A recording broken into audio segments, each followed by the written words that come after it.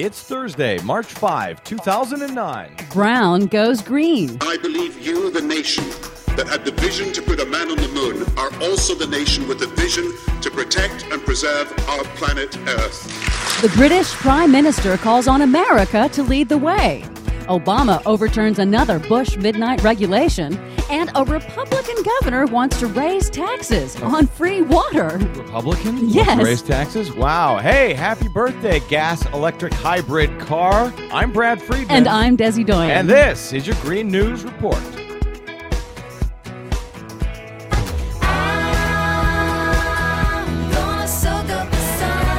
Welcome to the most scintillating 6 minutes in green radio. Desi Doyen, bring the green news.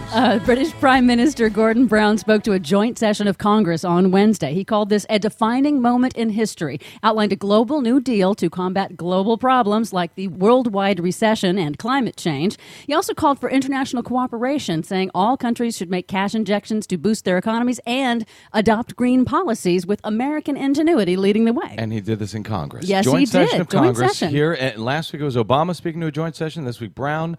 Have never seen anything like this in Congress talking about these environmental issues. Indeed. Things is changing. Yes, and happy birthday to the electric hybrid car. Inventor Henry Piper, or probably Henri Piper, was granted a patent for a basic hybrid electric engine 100 years ago this week.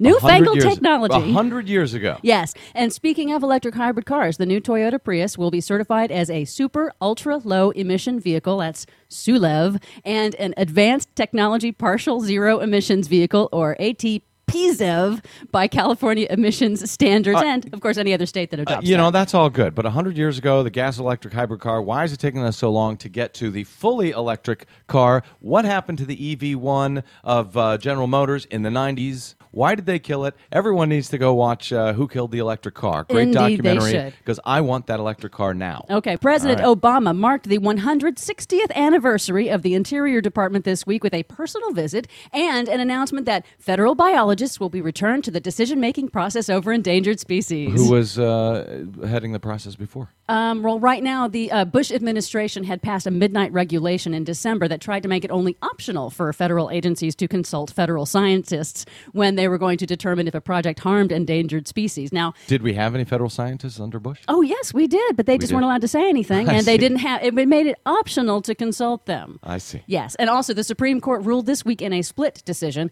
in favor of a Bush administration rule that shuts the public out of forest decisions. See, this case. They ruled in favor of it? They ruled in favor of the Bush administration regulations, saying that advocacy groups cannot challenge federal regulations on public lands unless they can prove they are themselves directly threatened by the proposed rules. They were arguing on standing. Man. Wait a minute. You're saying the advocacy groups have to prove that they are the ones that who are they threatened? are directly harmed. Now, of course, the trees on federal land did not respond to my requests for comment.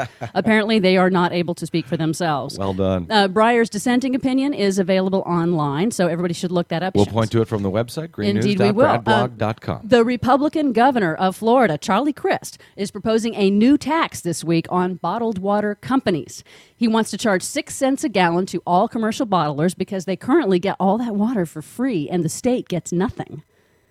They're taking Florida's water. Specifically, there are 22 companies. Out of the tap. Yes, they are. Let's focus. Not paying anything on it. Indeed. Nestle Is there a water. drought in Florida? There is a drought in Florida. There's a drought all over the entire Southeast. Remember, Atlanta and Georgia last year had a problem with their water supply. So these companies are getting free water, paying nothing for it, no taxes on it. Here's the kicker. We're going to focus on Nestle Water. There are 22 companies, but specifically Nestle Waters of North America pumps an estimated 500,000 gallons of water from Madison Blue Springs.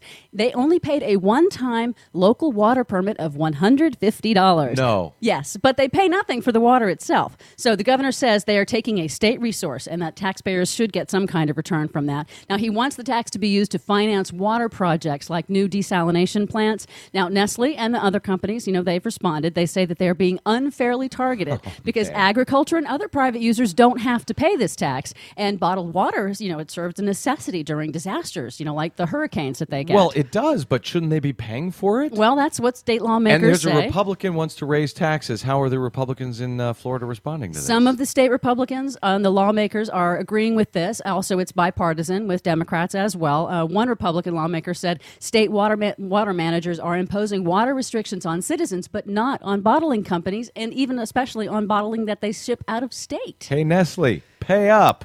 Indeed. There goes another sponsor for us. I know. That's about all the time we have, but you can find out more about the apparent end of the Yucca Mountain Nuclear Waste Repository, and poo and pee power on our website. Those are two separate stories, Those right? are two separate Yucca stories. Mountain and poo and pee Yeah, power? nuclear, poo and pee, not the same. All right.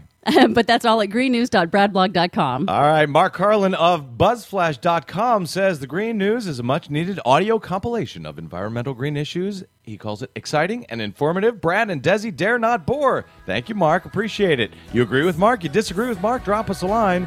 greennews@bradblog.com. We would love to hear from you. Also, stop by our website, greennews.bradblog.com. All right. I'm Brad Friedman. And I'm Desi Doyen. And this has been your Green News Report.